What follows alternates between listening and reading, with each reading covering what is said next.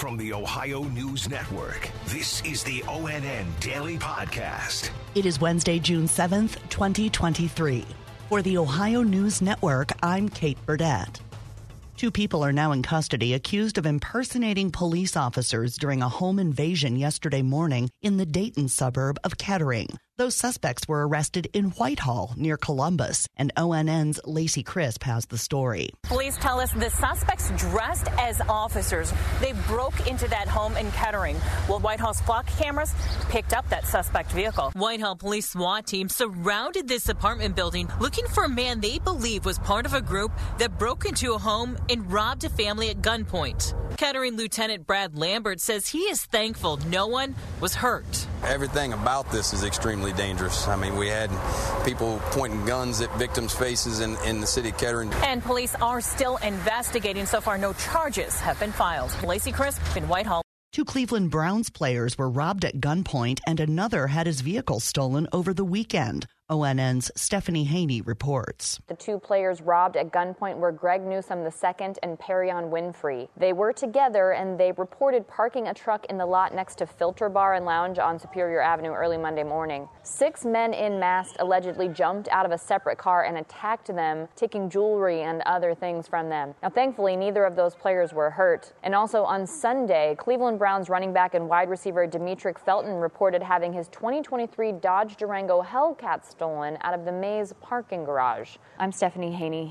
The Northern Ohio Violent Fugitive Task Force is looking for an Akron man suspected of raping underage girls. Akron police say John White ran off after a 16-year-old was found inside his home. A school principal in suburban Cleveland is off the job. ONN's Laura Queso explains. The principal of a Rocky River City school district is on leave this after being notified by police that he's under investigation involving a former high school student. Dr. Heath Horton, principal of Kensington Intermediate School on Lake Road, will not return for the remainder of the school year. That's just 2 days more. I'm Laura Queso. Kensington is an intermediate school for grades 3 through 5. Horton previously served as assistant principal of Rocky River High School from 2017 to 21. In Northeast Ohio, police in Willoughby are asking for the public's help to find out who vandalized grave sites at a cemetery there. ONN's Dave James reports. According to a police report, the incident happened sometime between last Thursday evening and early Friday morning at the Willoughby Village Cemetery. The cemetery's sexton reported roughly 16 U.S. flags that had been placed on graves for Memorial Day were tampered with. The flags were ripped off their poles. Some were torn and thrown to the ground. Dave James, ONN News. Many Ohio communities are trying to conserve water during a prolonged period of hot weather with no rain, and more restrictions have been announced for people in the city of Delaware. ONN's Amy Steigerwald has more. The city is asking residents to not use outdoor water until at least the end of the day. Separate from the city ban, Delco water customers across central Ohio are also still under a temporary outdoor water ban, with outdoor watering being restricted to an every other day honor policy. Water usage is at an all-time high, and representatives with Delco say this restriction could be in place so long as the area remains dry, but say the situation is slowly improving. In Delaware, Amy Steigerwald. Some now former University of Toledo employees say they were blindsided when they were let go last week. More from ONN's Kaylee Marintet. Leaders at the university are looking for ways to cut the budget by 7% next fiscal year. Among the cuts is the Center of Success Coaching. It provides personal, professional, and academic help, as well as directs students to other resources on campus. University officials say it's continuing to finalize the budget for the 2024 fiscal year, which begins in July. The budget will be up for approval at a meeting on June 22nd. In Toledo, Kaylee Marintet.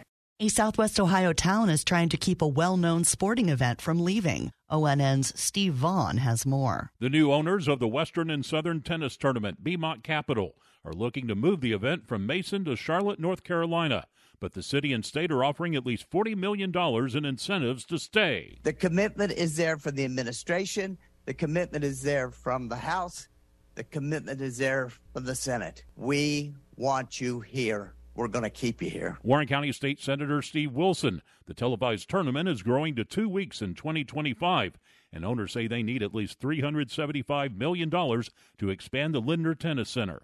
Steve Vaughn, ONN.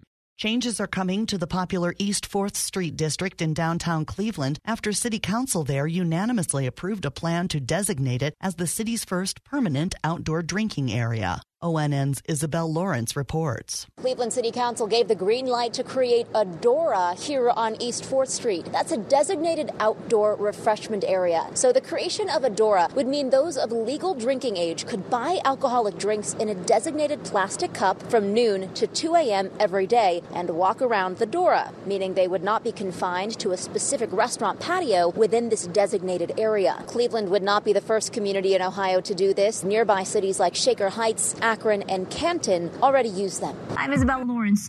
And the Pride Parade in Columbus is a week from Saturday. Here's ONN's Angela Ann. 750,000 people expected to participate in the annual Pride Parade at March, June 17th, 10 days from today. That parade starts at 10:30. Columbus was named as one of the top 21 Pride marches for 2023, as according to the U.S. News and World Reports. It is also the second biggest Pride celebration in the Midwest, just behind Chicago's. I'm Angela Ann. Canton's Pride Parade is this Saturday. Cincinnati's is on June 24th. Toledo and Akron hold theirs in August. Cleveland held its Pride last Saturday. Numerous smaller cities are holding events as well.